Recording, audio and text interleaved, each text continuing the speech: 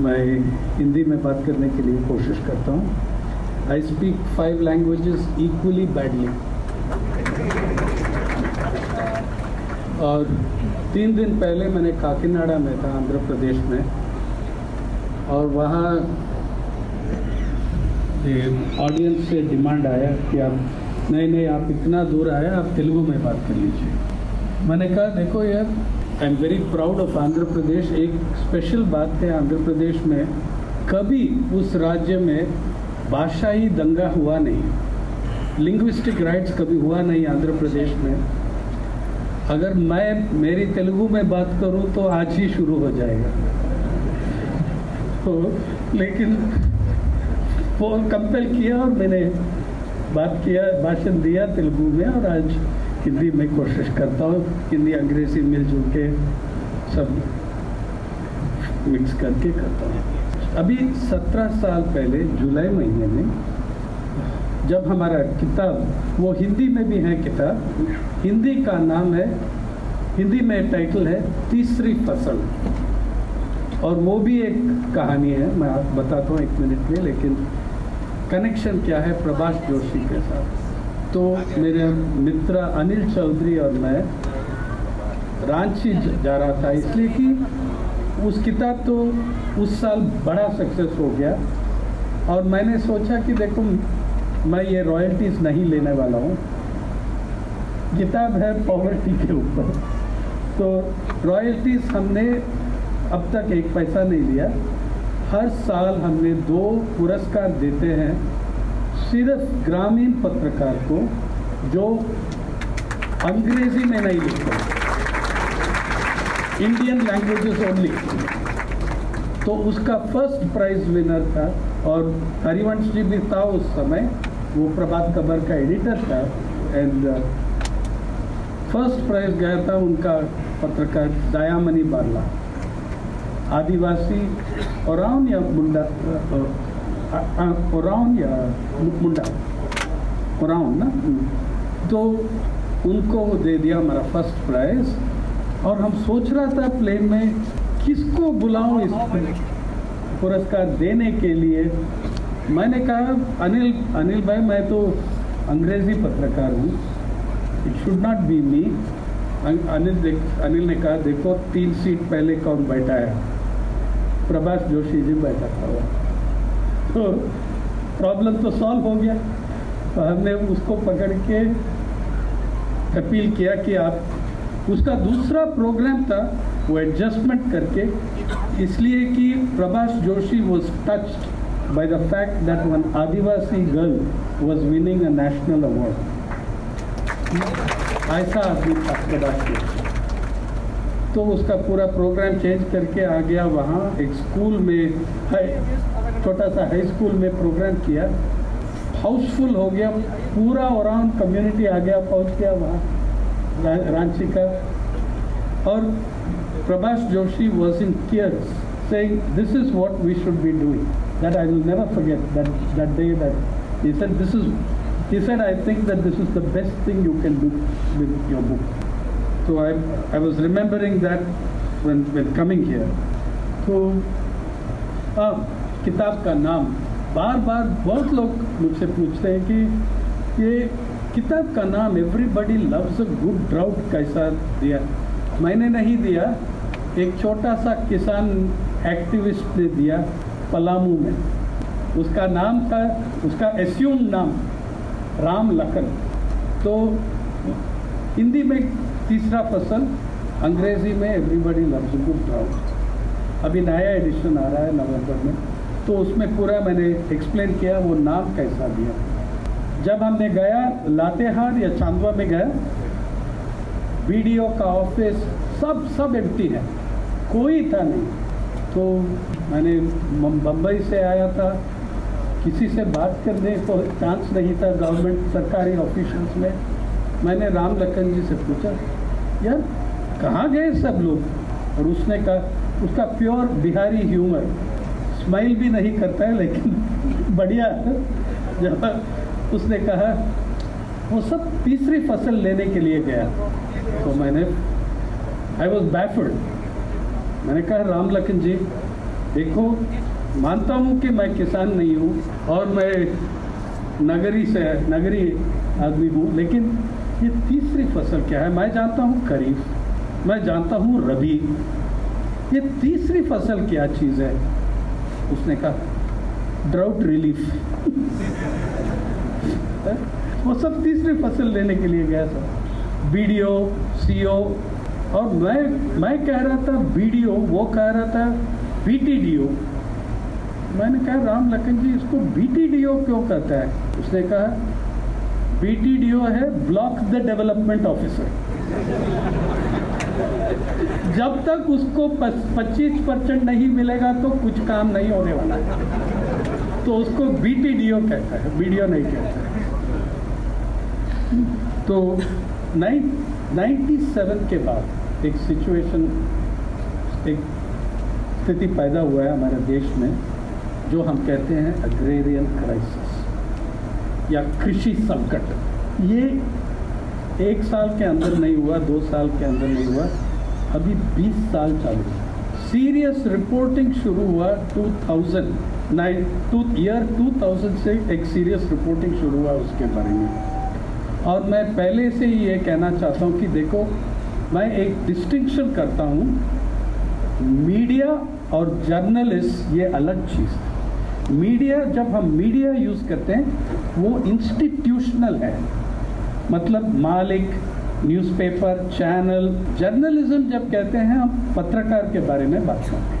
ये आपका ट्रेजेडी है, मीडिया इतनी बदल गई, जर्नलिज्म इतनी बदल गई। एग्रेरियन क्राइसिस को 3-4 कारण की वजह से मीडिया आपको एक्सप्लेन नहीं कर सकते हैं। क्यों एक्सप्लेन नहीं कर सकते? कोई एक स्पेशलाइजेशन नहीं है इस एरिया में। जो हम एग्रीकल्चर करस्पॉन्डेंट कहते हैं वो एग्रीकल्चर नहीं कवर करते हैं, कृषि मंत्री को कवर करते हैं। He covers agriculture ministry, not farming. He does not cover the farmer. Delhi में बैठ के या मुंबई में बैठ के मंत्रालय जाके एग्रीकल्चर डिपार्टमेंट, एग्रीकल्चर सेक्रेटरी से बात करेंगे या किसान से कौन बात करेंगे? आपको कुछ नंबर्स देता हूँ, जो नया नंबर्स निकला है। Centre for media studies Delhi, doctor Bhaskar Rao का इंस्टीट्यूशन है। मैंने एक रिक्वेस्ट किया CMS से, हमको ये डेटा प्रोसेस करो। और मैं आपको, the tragedy I want to tell you is that the numbers are the same in English and in Hindi. इसलिए कि पिछले 20 साल में आप अखबार हिंदी में चला सकते हैं, उड़िया में चला सकते हैं, तेलुगु में चला सकते हैं, अंग्रेजी में चला सकते हैं, लेकिन मालिक एक ही है।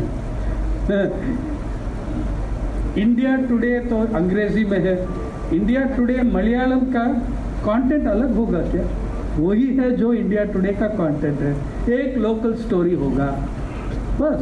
तो एक होमोजेनाइटी बन गई, जहाँ रीजनल मीडिया में बहुत सारा वैरायटी था, वो कम हो गया पिछले 20 साल। आज CMS ने हमको ये एनालिसिस करके दिया। हम कहते हैं नेशनल डेली, ये this is a very funny word, national daily. National daily का मतलब है जिस अखबार का मिनिमम 2 एडिशन है और 1 एडिशन दिल्ली से निकलती है, ये नेशनल बन जाती है। तो नेशनल डेली का front page, average front page of national daily, एक दिन के लिए नहीं, 5 साल का एवरेज दे रहा हूँ। Average front page of national daily coming out of, उसमें 67% न्यूज़ नई दिल्ली से, और वो भी ये साउथ दिल्ली और लुटियंस दिल्ली का है बस। 67%। मुंबई, दिल्ली, कोलकाता कंबाइन करके 9%। और भारत में और 42 शहर हैं जिसका पॉपुलेशन 10 लाख से ज़्यादा है। India has 46 cities with a population of more than 1 million, 46 and 53 जो कहते हैं urban agglomeration, city plus outskirts, जैसा पटना में, वो अर्बन एग्लोमरेशन से 53। इनमें से 40 या 35 कभी वो न्यूज़पेपर का फ्रंट पेज देखा नहीं। मैं ये कहना चाहता हूँ कि कंप्लेंट ये है कि अखबार वाले, चैनल वाले ग्रामीण भारत को कवर नहीं करता हूँ। मैं मैं कह रहा हूँ कि अर्बन इंडिया को भी नहीं कवर करते हैं. They don't cover urban India properly either. 46 cities which have more than 1 million population, उसका कितना स्पेस मिलता है? फिर ग्रामीण कंटेंट 0.26% 2015 का, 5-year एवरेज फ्रंट पेज पे 0.67%. 1-2 साल में बढ़ जाती है जब चुनाव होता है ना, नेशनल इलेक्शन होगा तो उस साल में बहुत बढ़ जाएगी. कभी भी 1% से ज़्यादा नहीं, 1% से ज़्यादा नहीं होगा ग्रामीण कवरेज उस फ्रंट पेज पे. लेकिन जनसंख्या 69% ग्रामीण भारत में ही रहते. ये बड़ी अन्याय है. Second, it is bad for democracy. Third, एक गैप आए, we are creating a gap. और बच्चे लोग, नए जनरेशन, नई पीढ़ी, they growing up knowing nothing about their country. They have, because we are not teaching them and we don't know also. कितना specialisation है हमारे अखबार चैनल में. और एक इसी टाइम में अखबार, न्यूज़पेपर, चैनल सब कॉर्पोरेट ओनरशिप के अंदर आके हर दिन मुझको फ़ोन कॉल मिलते हैं, हर दिन, दिल्ली से, मुंबई से, चेन्नई से. और पत्रकार, आम पत्रकार हमको फ़ोन करके बताएंगे, देखो हमको, या 3-4 अलग कारण पे फ़ोन करते हैं. एक कहता है, कहते हैं कि देखो हमको ये असाइनमेंट दे दिया, कावेरी डेल्टा में ये जो दंगा चल रहा है किस अग्रेरियन क्राइसिस के रूप में देखना है, हमको असाइनमेंट दिया है, मैंने कभी ग्राम में नहीं गया, कुछ बताइए सर. ये एक. दूसरी बात है, दूसरा एग्जाम्पल है, जो लोग, जो रिपोर्टर्स बहुत जानते हैं, वो कहते हैं कि यार मैं स्टोरी कर रहा हूँ, ये बड़ा स्टोरी है यहाँ, लेकिन एडिटर तो नहीं ले रहा है. आप कुछ कर सकते हैं, कहीं और पब्लिश कर सकते हैं. ये भी एक. Every day I get calls like we are unable to publish the story. Experienced reporters जिसका जानकारी है, they know what they are doing, they are unable to get it published. क्यों? मीडिया में मालिक का इंटरेस्ट नहीं है उसमें तो मुझको क्या रेवेन्यू मिलना है. अगर रेवेन्यू नहीं मिलेगा तो I will not cover you. बस. बॉलीवुड में रेवेन्यू है, किसान से क्या रेवेन्यू लेंगे. और एक भी आज बड़े अखबार में, बड़े चैनल में एक भी फुल टाइम करस्पॉन्डेंट नहीं है जो प्योरली कृषि कवर करते हैं. एक भी नहीं. इतना बड़ा देश में 1.3 billion people, you do not have the full time agriculture correspondent. और ये भी नहीं है फुल टाइम लेबर करस्पॉन्डेंट भी नहीं है. जब मेरा करियर शुरू हुआ 1980 में, हर अखबार में एक लेबर करस्पॉन्डेंट रहा, हर अखबार में एक कृषि करस्पॉन्डेंट रहा. कृषि करस्पॉन्डेंट तो अभी मैं बता रहा हूँ कि पिछले 20 साल में वो कृषि नहीं कवर करते हैं, कृषि मंत्री को कवर. कभी फील्ड में नहीं जाते, खेत में नहीं जाते, मंडी पे नहीं जाते, मिनिस्ट्री से प्रेस रिलीज या बड़े बड़े कॉर्पोरेट जगत वाले से उनका प्रेस रिलीज लेके ये तो कृषि एग्रीकल्चर कवरेज बन जाती है मीडिया में. लेबर करस्पॉन्डेंट हर न्यूज़पेपर में एम्प्लॉयमेंट और लेबर करस्पॉन्डेंट था 1980 में. हर बड़ा न्यूज़पेपर में there was a labour correspondent. आज लेबर करस्पॉन्डेंट का डेजिग्नेशन है ही नहीं. There is nobody to cover labour in the newspapers और चैनल्स फुल टाइम. अरे when you say I am not going to cover labour, I don't have a business coverage के लिए 8, 10, 12 correspondent होगा हर अखबार में. मुंबई में हर एक अखबार में 12 करस्पॉन्डेंट होगा बिजनेस के लिए. एक तो मर्चेंट बैंकिंग ही कवर करेगा, एक तो इन्वेस्टमेंट बैंकिंग कवर करेगा. ऐसा तो फुल टाइम लेबर करस्पॉन्डेंट नहीं है. तो अगर मैं फुल टाइम के लेबर करस्पॉन्डेंट नहीं रखूँ, अगर मैं फुल टाइम कृषि करस्पॉन्डेंट नहीं रखूँ, I am making a statement that 75% of the population do not make news. वही मेरा स्टेटमेंट है. अगर I don't want to cover labor and I don't want to cover कृषि, इसका मतलब है कि I don't have interest in 75% of the population. जब वो 2-3 हज़ार लोग मर जाएगा तो कुछ रिपोर्ट लगा देता हूँ उसमें एनुअल। ये है।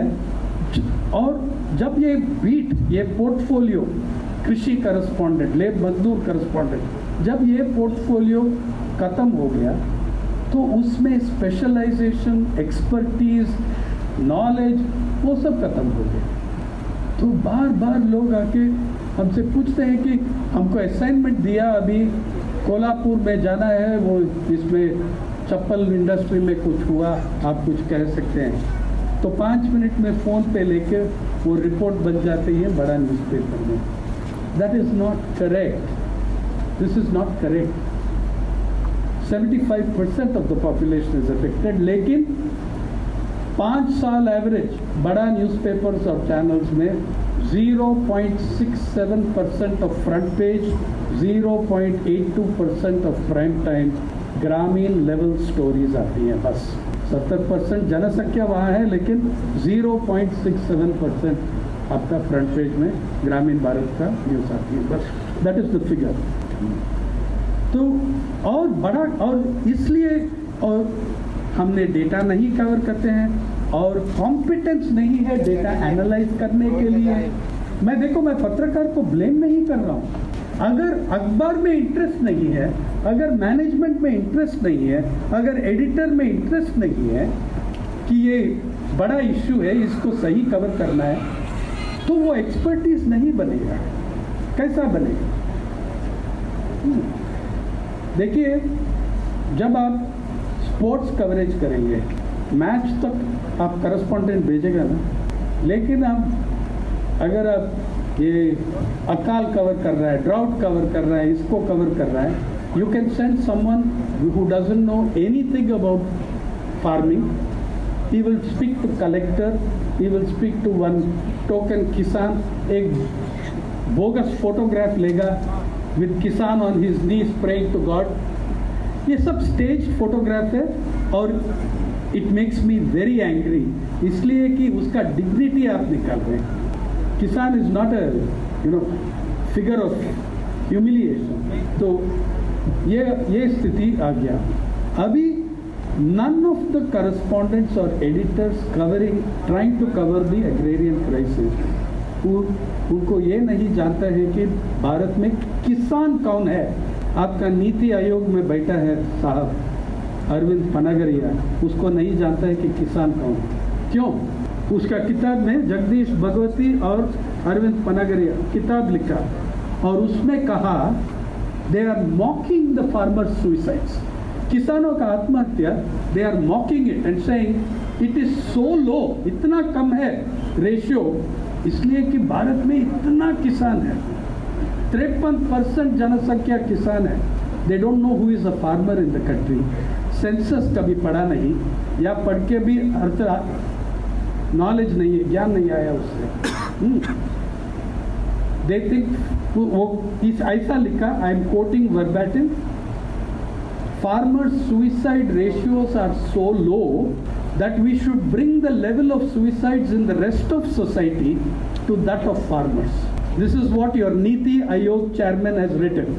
Farmers suicide ratios are so low, it would be good if we could bring the rest of society's suicide levels. देखिए, वो it's written in the book of Jagdish Bhagwati and Arvind Panagaria. तो मैंने पढ़ के जवाब भी दिया. इन लोग को मालूम नहीं है किसान कौन है. 53% of Indians are farmers. Wrong. 53% of Indians are engaged with agriculture sector. हाँ, एग्रीकल्चर में फॉरेस्ट्री, फिशरीज, सब सेक्टर्स आती है. हमारा इंडिया में we calculate forestry, fisheries all under agriculture. तो किसान कौन होता है और किसान का परसेंटेज क्या है? Today I want to talk about this, some of the basics. Who is a farmer? What is that? और क्या फ़र्क पड़ता है अगर 53% होगा या 5% होगा, तो क्या बहुत फ़र्क पड़ता है. बहुत फ़र्क पड़ता है इसलिए कि एक तो एक नेशनल इल्यूशन है. मैं आपको ये कह रहा हूँ कि किसानों का जनसंख्या तेज़ से गिर रही है, बहुत तेज़ से गिर रही है. Let me explain who is a farmer and why Mr. Panagaria doesn't doesn't know anything. 53 census में एक डेफिनेशन है किसान कौन है.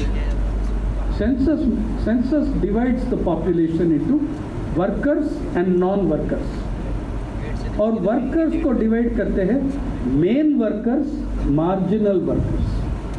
मेन वर्कर ऐसा आदमी है या औरत है जो एक ऑक्यूपेशन में एक साल के अंदर कम से कम 180 दिन उस ऑक्यूपेशन में रहते हैं. You have to do that work for at least 180 days in the year to be main worker agriculture. Main cultivator कहते हैं वहाँ. Cultivator, main worker. क्यों? इसलिए अगर हम एक टाइम लिमिट नहीं रखते हैं, अरे हर कॉर्पोरेट एग्जीक्यूटिव जिसके पास उसका वाइनयार्ड है, ग्रेप्स है नासिक में, सैटरडे संडे वो जाके देखते हैं, वो भी किसान बन जाती है.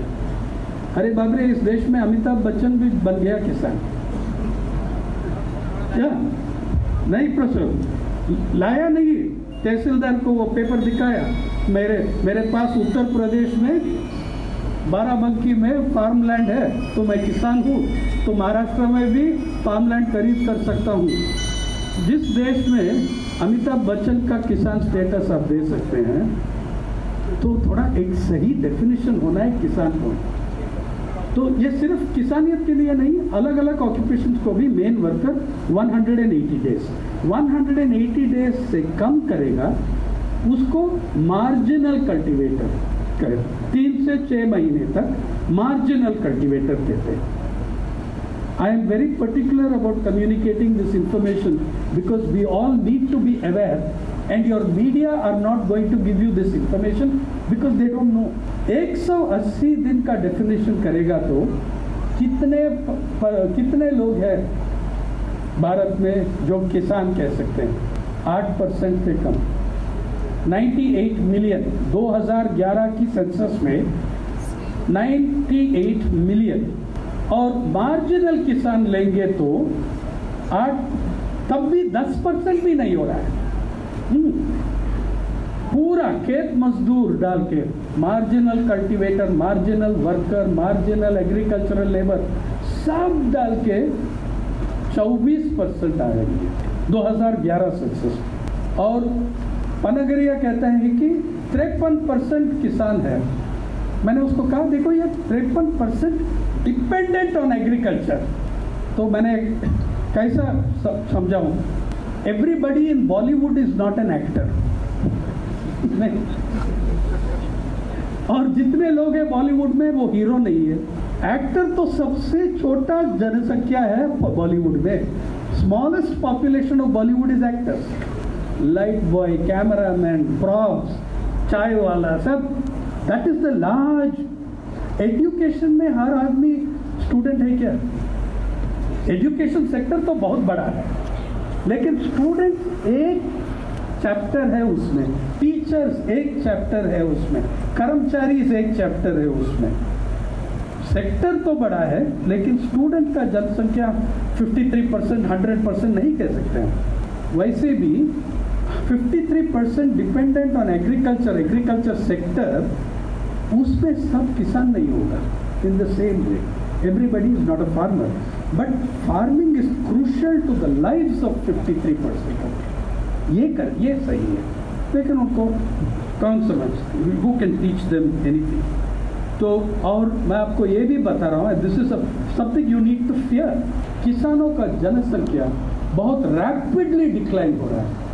आप 1991 का सेंसस देख लीजिए, 2001 का सेंसस देख लीजिए, 2011 का सेंसस लीजिए.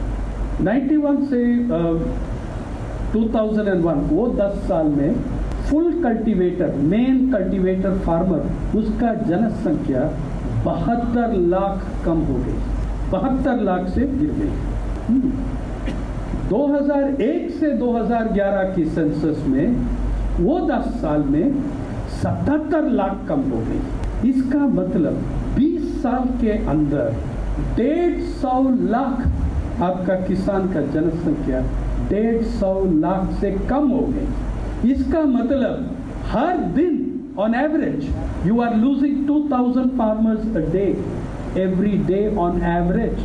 कहाँ जा रहे हैं लोग? मैं दिखाता हूँ आपको कहाँ जा रहे हैं। एक तो माइग्रेशंस पे जा रहे हैं, दूसरा उसी सेंसस में आप देख सकते हैं भाई साहब, उसी सेंसस में आप देख सकते हैं फार्मर कॉलम, जो सेंसस में एक टेबल है, प्राइमरी सेंसस एब्स्ट्रैक्ट, जिसमें पूरा एग्रीकल्चर का डिटेल्स है, अलग अलग सेक्टर्स का डिटेल्स है। लेकिन एग्रीकल्चर में किसानों का जनसंख्या गिर रही है, खेत मजदूर का जनसंख्या बढ़ रही है तेज। इसका मतलब है कि लाखों किसान, उसका जमीन गया, उसका खेती गया और खेत मजदूर तक गिर गया। They have fallen into the ranks of the agrarian underclass. As I'll give you my home state, मेरा होम स्टेट था आंध्र प्रदेश। वो दोनों, ये उस समय जो सेंसस किया, आंध्रा तेलंगाना सब एक ही राज्य था। तो किसानों का जनसंख्या 10 साल के अंदर 2001 to 2011 किसानों का जनसंख्या आंध्र प्रदेश में 13 लाख कम हो गई, खेत मजदूर का जनसंख्या 34 लाख बढ़ गई। तो इसका मतलब सिर्फ किसान डिस्ट्रेस में नहीं है, और बहुत लोग डिस्ट्रेस में है ग्रामीण इलाकों में, जो मिस्त्री हैं। आप लोग किसानों का आत्महत्या के बारे में पढ़ा है, लेकिन मिस्त्री, ग्रामीण इलाकों में मिस्त्री, वो हंगर से, भूखे से मर रहे हैं। क्यों? एवरेज जो कारपेंटर होता है गांव में, उसका 70% इनकम काइंड में मिलता है। ही गेट्स, मैं अगर समझो मैं मिस्त्री हूँ, आप लोग सब किसान हैं मेरे गांव में, आप मुझको कैश पेमेंट 20% 25% देते हैं, बाकी सब गेहूँ, चावल, टमाटर, ऐसा मैं चलाता हूँ घर। अगर आप बैंकक्रप्ट हो गया एग्रेरियन क्राइसिस में, मैं तो मरने वाला हूँ भूखी से। If the farmer is bankrupt, the carpenter dies of starvation. Farmer is bankrupt, the weaver dies. इस देश में कोई काउंट नहीं है कि जुलाहा के वीवर का कितना सुइसाइड हुआ, बहुत हुआ। एक पोचमपल्ली साड़ी जो बनाते हैं आंध्र प्रदेश में, उसमें 200 वीवर का आत्महत्या हुआ पिछले 10-20 साल में, पोचमपल्ली वीवर्स। तो ये एक कंट्री साइड, एक रूरल सोशल ऑर्डर तो देख लीजिए आप। मैं आपको ये very strongly I want to tell you, जब आप पेपर पढ़ते हैं, जब आप ये चैनल देखते हैं, जब न्यूज़पेपर का फ्रंट पेज देखते हैं, लोग समझते हैं कि किसानों का एक ही इशू है और वो लोन वेवर। एक्चुअली एक ही इशू नहीं है, 2 ही इशू। अगर हम paper, if we go by the newspapers, किसान का 2 ही इशू, एक तो लोन वेवर, दूसरा तो मानसून। यार पहले समझ लीजिए कि जो चल रहा है देश में अभी 20 साल, 2-3 साल नहीं, वो ड्राउट नहीं है, मेगा वाटर क्राइसिस। अगर आपको 10 अच्छा मानसून मिलेगा तो भी आपका वाटर क्राइसिस घटेगा नहीं। Even if you have 10 good monsoons, your water crisis is not over. देखो अभी दक्षिण भारत में कावेरी वाटर्स के ऊपर दंगा चल रहा है, ये सब डिस्टर्ब। लेकिन मैं आपको ये कहना चाहता हूँ कि कावेरी से कुछ सॉल्यूशन नहीं आने वाला है, इसलिए कि वहाँ 60% से ज़्यादा इरिगेशन का पानी, सिंचाई का पानी आप ले रहे हैं ग्राउंड वाटर से, नदी से। दूसरा, जब हम ये शब्द यूज़ करते हैं ड्राउट, ये बहुत मिसलीडिंग टर्म है। अखबार में जब ड्राउट कहते हैं, चैनल में जब ड्राउट कहते हैं, उसका मन में ये है बारिश फेल हो गई। इसका है बारिश का failure, that is called meteorological failure, meteorological drought. वो ड्राउट का एक शक्ल है, बस एक ही शक्ल। आपका 4/5 ड्रिंकिंग वाटर आ रहा है ग्राउंड वाटर से, 60% इरिगेशन आ रहा है ग्राउंड वाटर से। अभी 20 साल से ज़्यादा चल रहा है देश में हाइड्रोलॉजिकल ड्राउट भी, जहाँ streams and rivers are lowering their tables, वो भी चल रहा है। फिर आपका ग्राउंड वाटर क्राइसिस भी पहुंच गया। ये सब कंबाइन होके एग्रीकल्चरल ड्राउट आते हैं। That is the combination of all these forms of drought.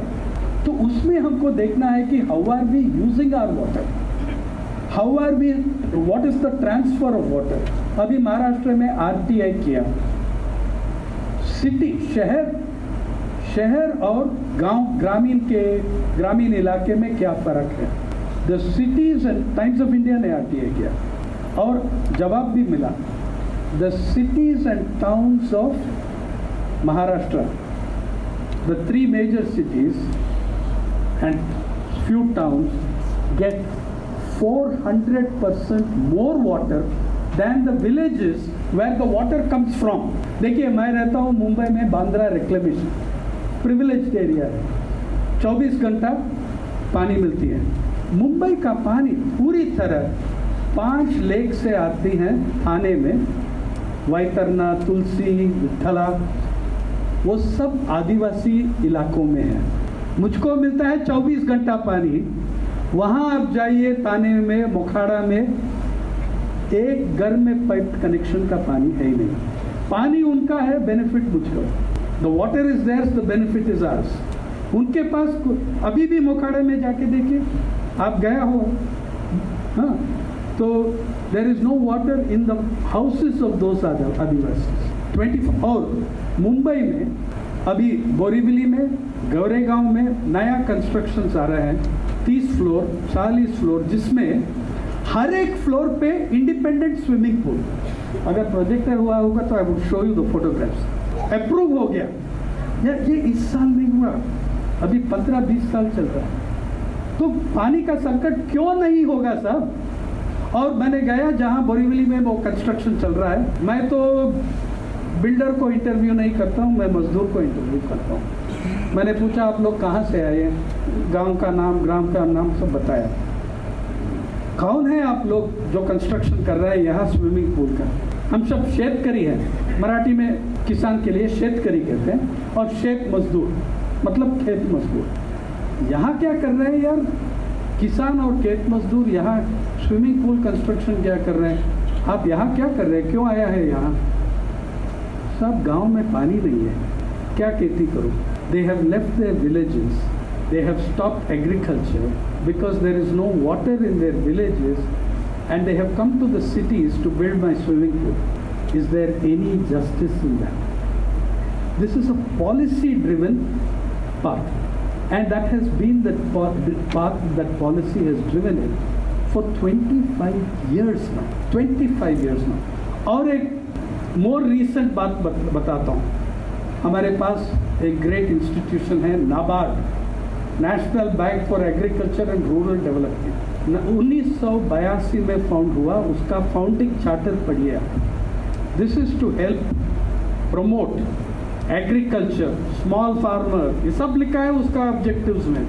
2016 का महाराष्ट्र का NABARD agriculture potential linked credit plan, उसमें 53% बजट मुंबई शहर के लिए।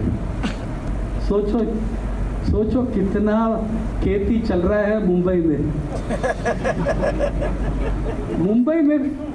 मुंबई में कॉन्ट्रैक्ट फार्मिंग नहीं, फार्मिंग ऑफ कॉन्ट्रैक्ट्स चलता है। तो मैंने पढ़ के 53%, और मैंने चेक किया शेड्यूल्ड कमर्शियल बैंक्स का पैसा, लोन्स 53% से ज्यादा 49% 2 शहर हैं, मुंबई और पुणे। और कहाँ बांटा गया पैसा, ये तो वेवर नहीं है, ये पैसा एक्चुअल कैश लोन्स कहाँ बांटा उसको। अर्बन और मेट्रो ब्रांचेस। यार मेट्रो ब्रांच मतलब कनॉट प्लेस का ब्रांच या ग्रेटर कैलाश का मॉल में जो ब्रांच होगा, ये मेट्रो ब्रांच कहते हैं। अब कितना छोटा किसान देखा मेट्रो ब्रांच में। और ये भी है कि लोन का साइज देख लीजिए, अभी 10 साल का आरबीआई डेटा है लोन साइज के बारे में। लोन साइज, अगर एक लोन 50,000 रुपया से कम है, इसका मतलब है कि जिसने लिया वो छोटा किसान है। 2 लाख से कम है इसका मतलब है कि वो छोटा किसान थोड़ा 50,000 से कम, जो उसको प्योरली मार्जिनल किसान, मार्जिनल पेसेंट है वो 2 लाख से कम होगा, वो स्मॉल पेसेंट है, स्मॉल पेसेंट है। और बढ़ते ही रहा कैटेगरीज। लेकिन 2 लाख से नीचे जो लोन देते हैं, पिछले 15 साल में वो कोलैप्स हो गया। इसका मतलब छोटा किसान को वो लोन नहीं मिल रहा है। किसको मिल रहा है? आप जानते हैं कौन सा लोन बढ़ गया, डबल गया, ऊपर गया? 1 करोड़ से ऊपर और 10 करोड़ से ऊपर। 10 करोड़ से ऊपर जो लोन, अरे खेती में 10 करोड़ का लोन, कितना किसान आपको जानते हैं? कितना किसान का नाम आप जानते हैं जो 10 करोड़ 25 करोड़ का लोन लेते हैं? मुझको 2 नाम जानते हैं, एक तो मुकेश है, दूसरा का नाम अनिल है। लेकिन ऐसा और कुछ होगा। हाँ, लेकिन मेट्रो ब्रांचेस में 10 करोड़ लोन, आरबीआई डेटा में आप देख लीजिए, वो आरबीआई का पब्लिश डेटा है, एनालाइज्ड है, आरबीआई का एनालिसिस भी है उसका। मतलब जब नाबार्ड 53% शहर में डाल रहे हैं, जब मेजर लोन्स मेट्रो ब्रांचेस में हो रहा है, इसका कंक्लूजन एक है, we have shifted credit, agricultural credit from the farmer to agri business. We have shifted it from agriculturist to agri business. So the big beneficiaries of the loans are Reliance Fresh, Godrej Natural, Monsanto या Mexico या जो भी हो, agri business को आप पैसा दे रहे हैं। कोई छोटा किसान 10, अरे वो 10,000 को दे दो, वो खुश होगा।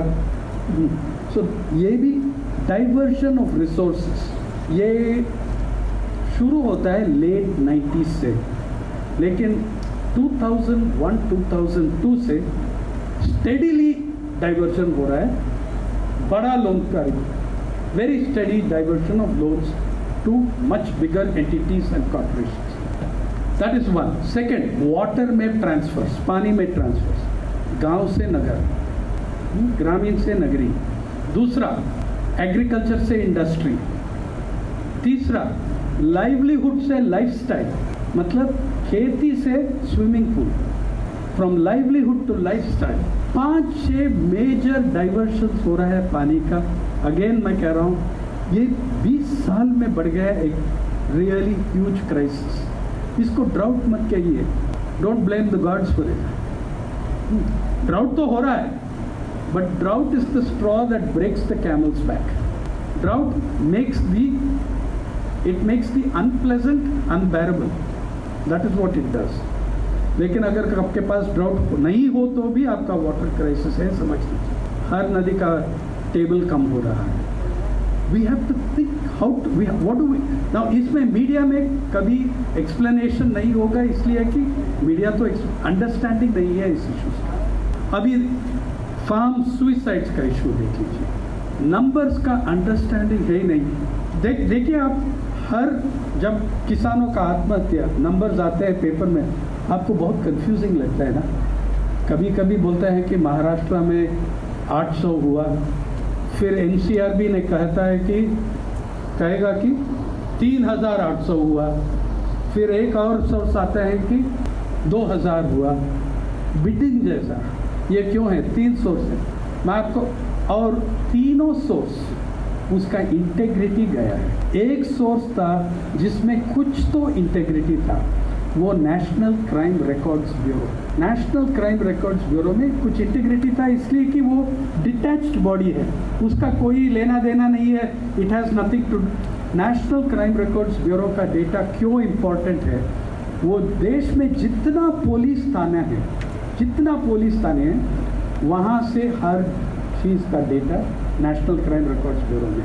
अगर मैं एक छोटा पुलिस थाना हूँ यवतमाल महाराष्ट्र में, मेरा डेटा सब, सिर्फ आत्महत्या नहीं, सुइसाइड, मर्डर, रेप, ये डेटा सब हर साल मैं फाइल करता हूँ डिस्ट्रिक्ट क्राइम रिकॉर्ड्स ब्यूरो के साथ, और हर जिला का bureau state crime records bureau को फाइल करती है। और हर राज्य देश में नेशनल क्राइम रिकॉर्ड्स ब्यूरो को फाइल करती है। इसलिए नेशनल क्राइम रिकॉर्ड्स ब्यूरो में एक थोड़ा डिटैचमेंट है, वो एक्टिव मिशनरी नहीं है। They are calculating the numbers you give them and for 20 years they did the job. लेकिन 5-6 साल के अंदर पॉलिटिकल प्रेशर्स बहुत हो गया और वो नंबर्स तो बहुत कॉम्प्रोमाइज हो रहा है। मैं आपको एग्जांपल देता हूँ। 2011 से 6 राज्य डिक्लेयर कर दिया, हमारा राज्य में किसानों का आत्महत्या नील हो गया, 0 ओवरनाइट। जिस राज्य में एनुअल एवरेज 1555 एंड 10 साल के लिए एनुअल एवरेज 1555, छत्तीसगढ़ 0 हो गया। 4 साल के लिए 0 लिख लिया। फिर ममता दीदी ने उसको देखा, वो भी 0 लिख लिया। फिर 2014 में 12 राज्य और 12 राज्य और 6 यूनियन टेरिटरी 0 लिख लिया। एनसीआर भी क्या कर सकती है अगर हर 0, तो इसका मतलब है कि भारत देश किसानों का पैराडाइज बन गया। कुछ नहीं हो रहा है, वो एवरेज सुइसाइड भी नहीं हो रहा है, जो हर कम्युनिटी में, हर सेक्टर में, हर ऑक्यूपेशन में होना पड़ेगा, because that is the in every society in the world there is an average, there is a ratio. तो 12 states and 6 union territories declared 0 suicide. फिर और प्रेशर ये 2011-12 से आ गया। 2014 में पूरा मेथडोलॉजी बदल गया एनसीआरबी पूरा। अभी आप कंपैरिजन नहीं कर सकते। Until this point, until 2012, 11-12 NCRB data तो ब्रॉडली रिलायबल है, उसमें बहुत मिस्टेक है। मिस्टेक हमारा समाज का मिस्टेक है, मतलब महिला किसान को हम नहीं मानते हैं, हम नहीं मानते हैं कि महिला किसान हो सकता है।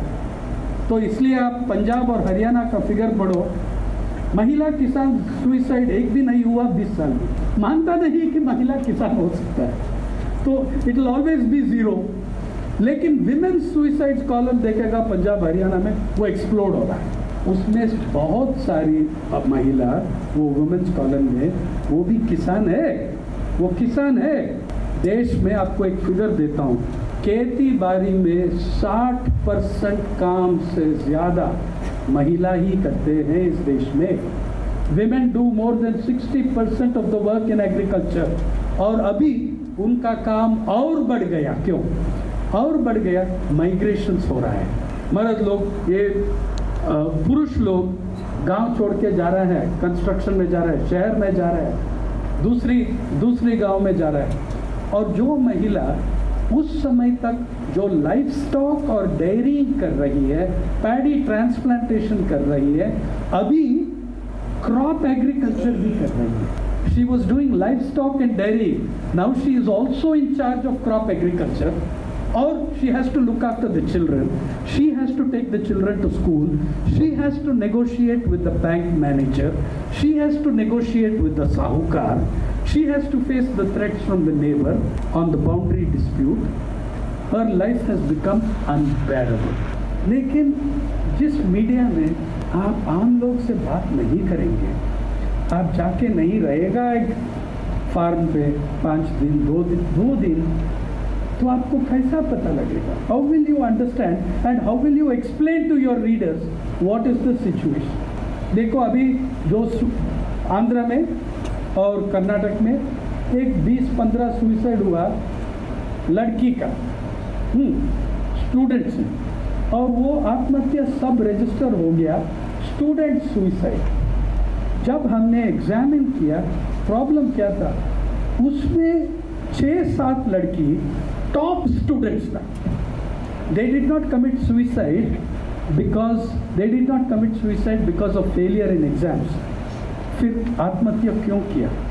इसलिए कि जब कृषि संकट आ गई और ये सब प्राइवेटाइज्ड एजुकेशन है, उनकी पेरेंट्स के पास पैसा नहीं है। एक लड़का है कॉलेज में, एक लड़की है कॉलेज में। जब पैसा की क्राइसिस आएगा, किसको विड्रॉ करेगा कॉलेज से? लड़की को। वो बॉय, लड़का तो बहुत मीडियोकर स्टूडेंट था उसका भाई, लड़की तो टॉपर है, उसको निकाल दिया अपने कॉलेज से, वो आत्महत्या कर दी और न्यूज़पेपर ने लिख लिया student suicide.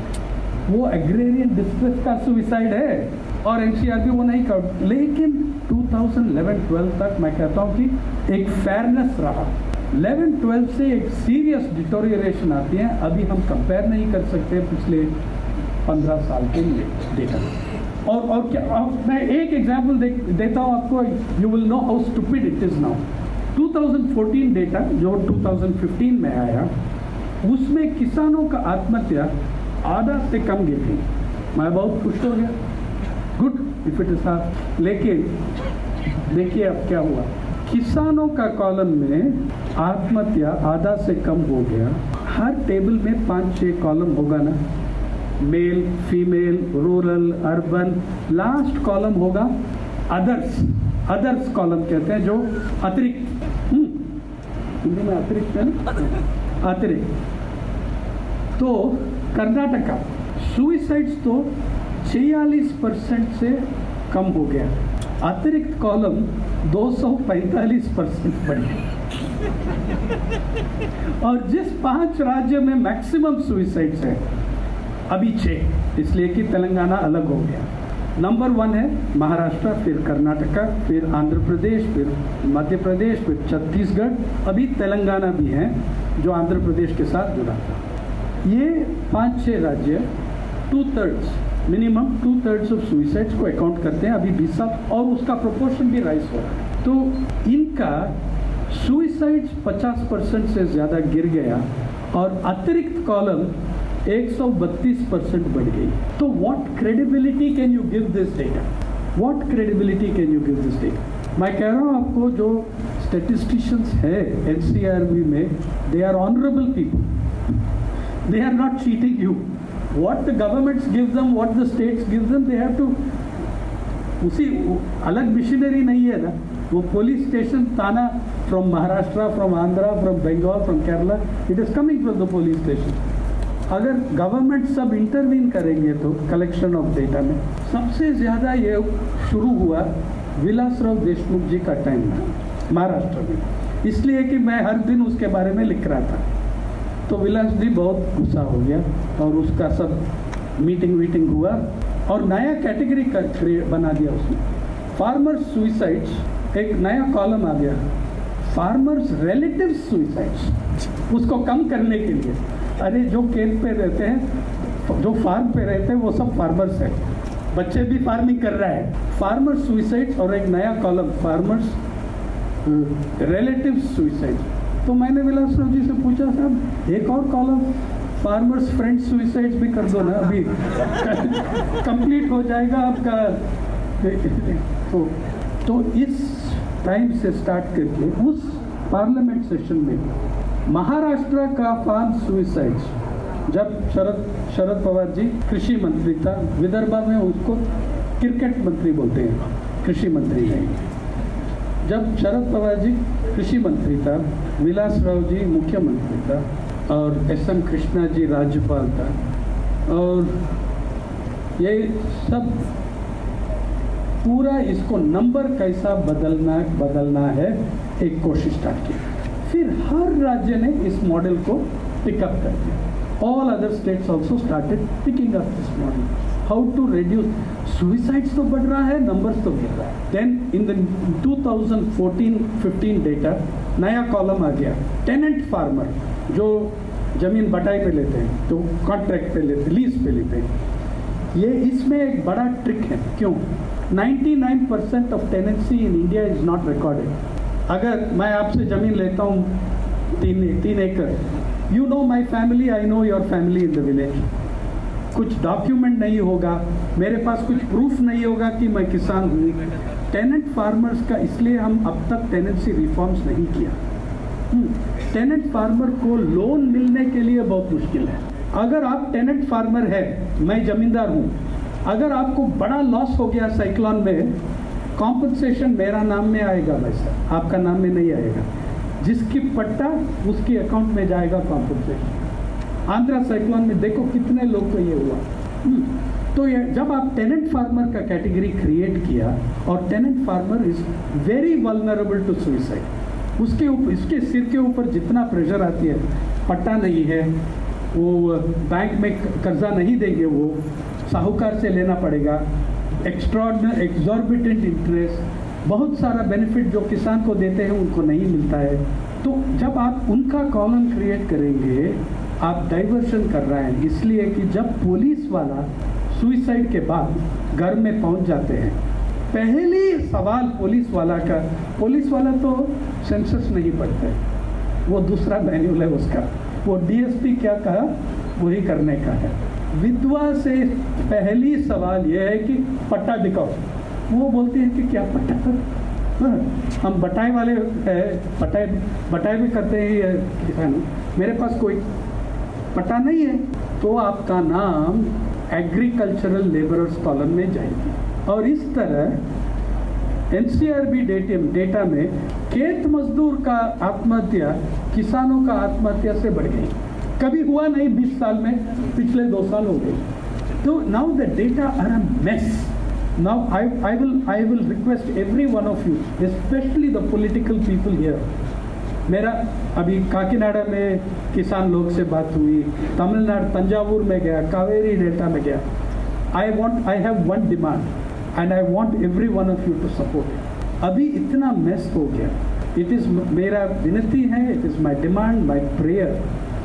Parliament should hold a 10-day special session to discuss only the agrarian crisis.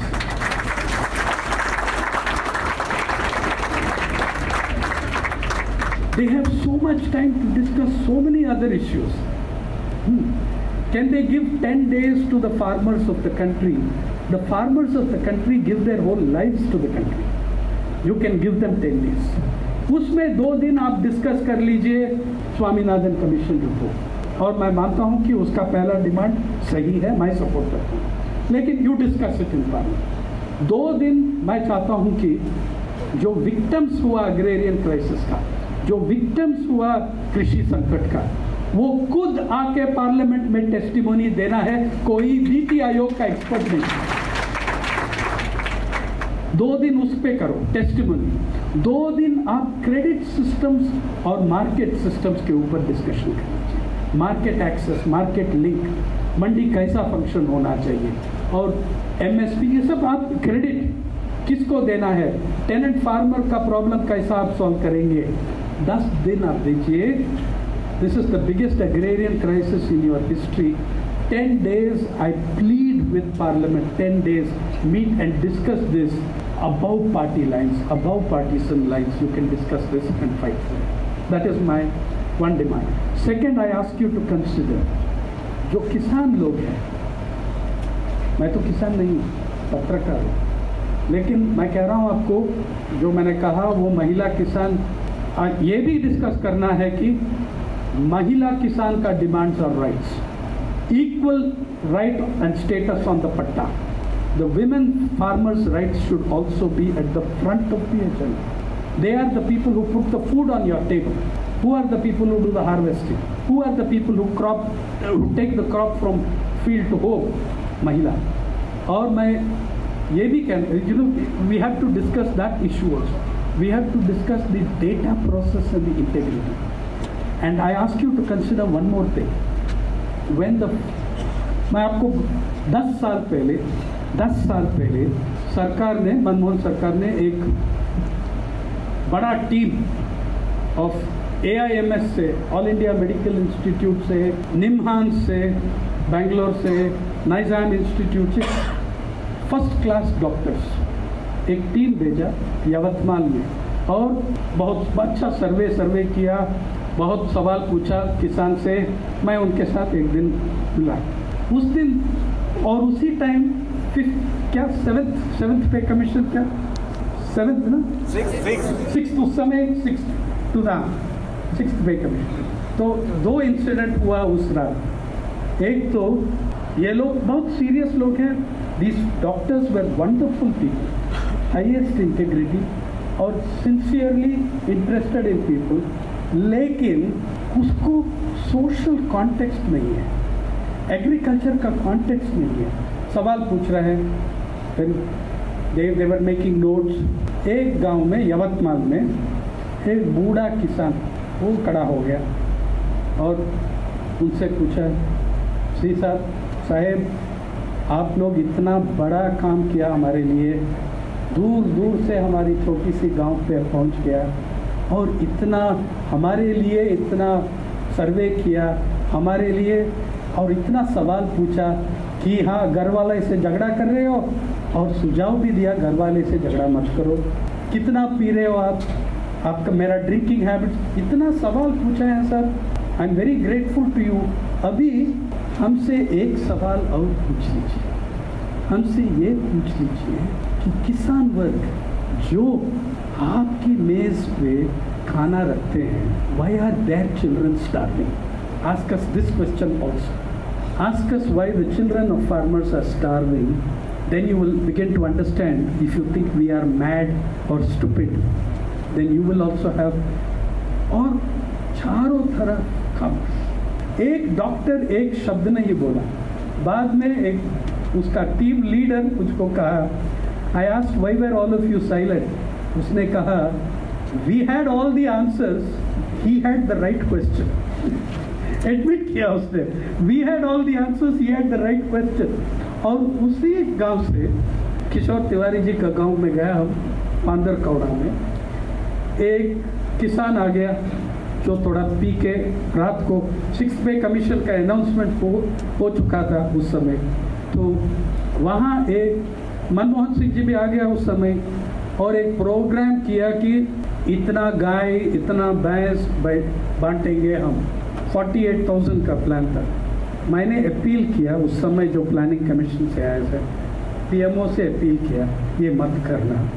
आप ये नहीं जानते हैं कि कौन सा किसान ब्रीडिंग केपेबल है, ब्रीडिंग केपेबल नहीं है। हर किसान can not be a cattle breeder. और आपने एक जर्सी को दे दिया, एक बेचारा that is eating more than the family does. Kamlabai Gude जिसको एक भैंस मिला, वो दिन भर घूमती रही उनकी गांव में लोनसावली, उस भैंस को कैसा सेल करूं, डिस्पोज करूं। मैंने पूछा, कमला जी ये भैंस को आप क्यों छोड़ रहे हो, प्रधानमंत्री ने दिया आपको? बोला, साहेब ये भैंस नहीं है, ये भूत है, ये जितनी खाती है मेरा पूरा परिवार नहीं खाती है, इसको कैसा मैं पालूं? तो एक नेबर को दे दिया। 3 दिन के बाद वो आप वापस आके बोला आप ही रखो, फ्री में दे दिया उसको, मुफ्त में। तो एक किसान को मिला पांदर कौड़ा में, वो थोड़ा पी के आया और 6 पे कमीशन का ऑर्डर भी मिला। तो वो गाते गाते आ गया, एक भैंस उसके हाथ में। एजुकेटेड किसान, BSc था उसका यवतमाल में, मुझको देखा पैंट शर्ट में, आके बोला, सर मेरा भैंस खरीद लो। तो मैंने कहा, भैया मैं तो पत्रकार हूँ, मैं भैंस लेके क्या करूँ? उसने कहा, सर ये कोई साधारण भैंस नहीं है, ये प्रधानमंत्री का भैंस है। और तो मैंने कहा, देखो यार ये सब ठीक है, प्रधानमंत्री का भैंस है, हाँ, लेकिन मैं तो पत्रकार हूँ यार। तो वो कहा, पत्रकार है ना, निकालो नोटबुक। मैं निकाला, थोड़ा पी के आया आदमी। तो मैंने तो बोला, देखो वो पे कमीशन का ऑर्डर आ गया ना? आ गया सर। आप पढ़ा ना? मैंने पढ़ा सर।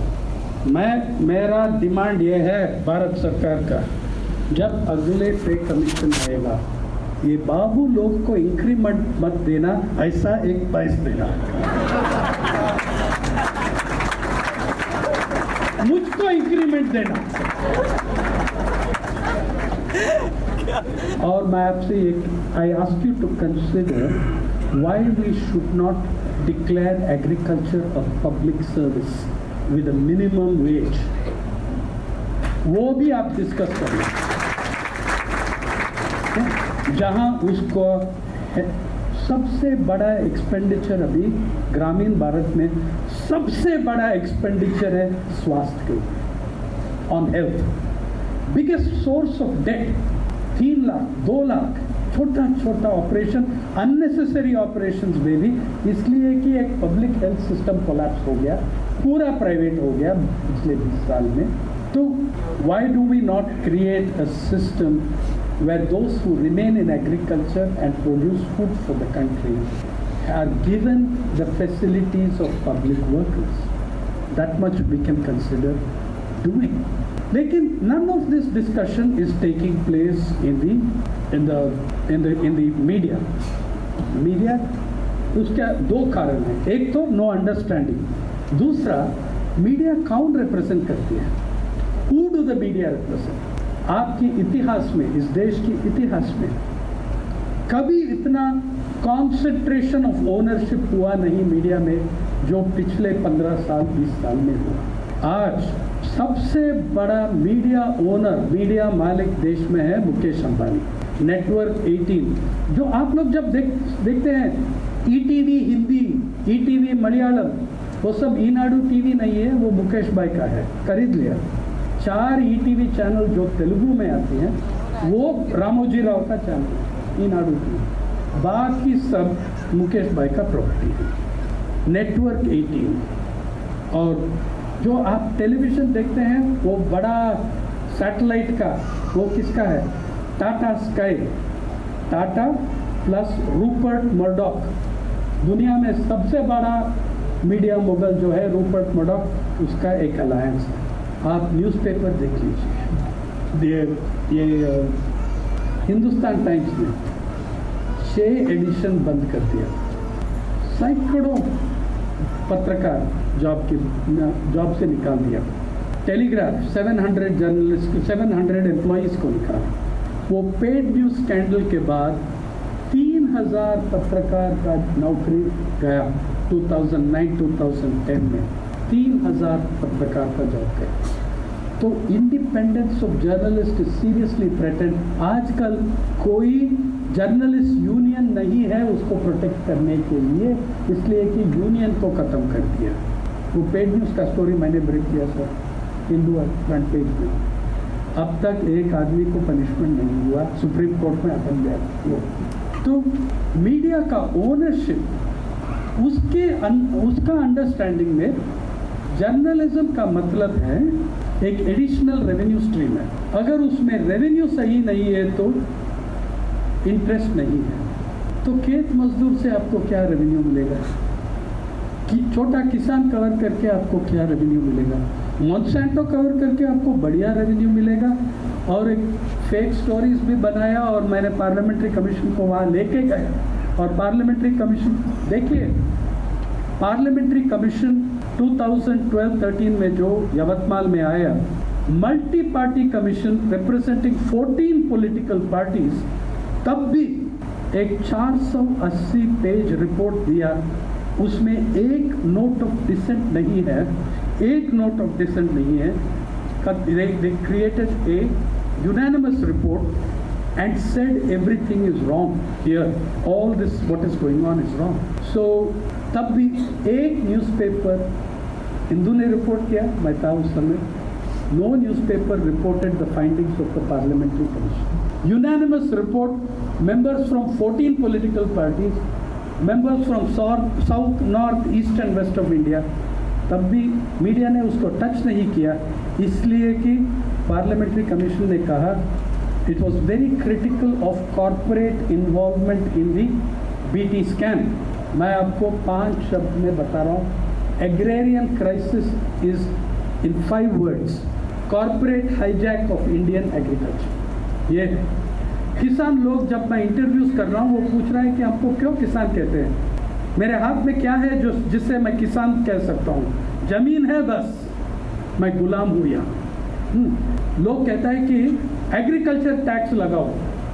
अरे बाबरे, एग्रीकल्चर पे टैक्स है, उसको एग्रीकल्चर टैक्स नहीं कहते हैं, लेकिन फार्मर पे टैक्स है. जब आप प्रोडक्ट का प्राइस कंट्रोल करते हैं, कम करते हैं, वो टैक्स है sir. That is a tax. When you control the price of the product, you are putting a tax. मैं ये नहीं कह रहा हूँ कि वो नहीं होना चाहिए. You must control the price. लेकिन मत कहो कि एग्रीकल्चर के ऊपर टैक्स नहीं है. When you are controlling the price of his product, you are putting a tax on. I say control the price of the product and compensate the farmer.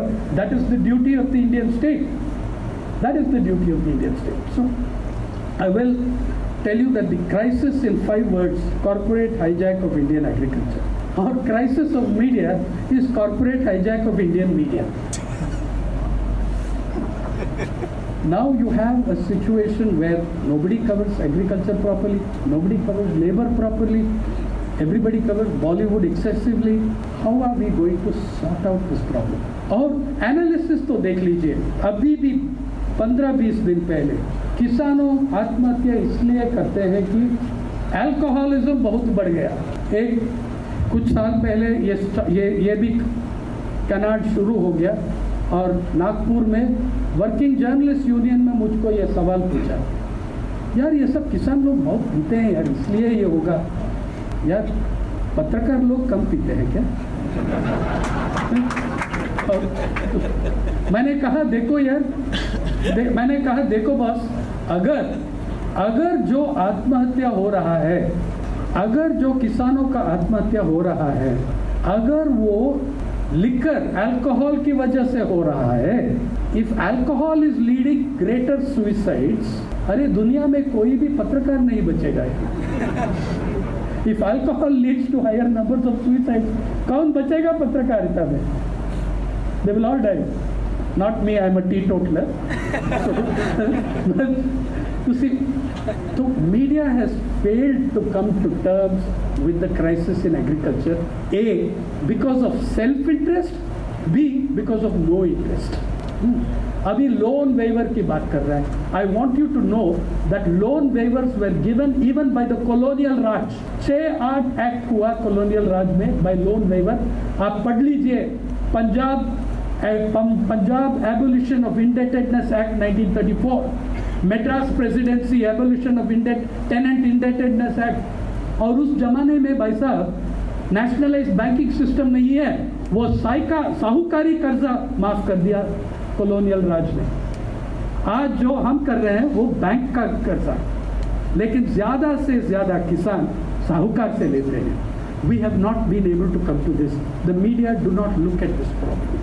मैं आपको कह रहा हूँ, अगर आपको सिर्फ कृषि के बारे में नहीं, किसी के बारे में, you want a more better coverage in media, फिर you have to fight for democratization of media. You have to fight against monopoly ownership. You have to see that there is greater diversity in the media voices, which is shrinking every day. It can be done. If you want to address the problem of the agrarian crisis, you please start with that parliament session of 10 days. I'm telling you, the people of this country can solve this problem. They need us to stand by them. Thank you.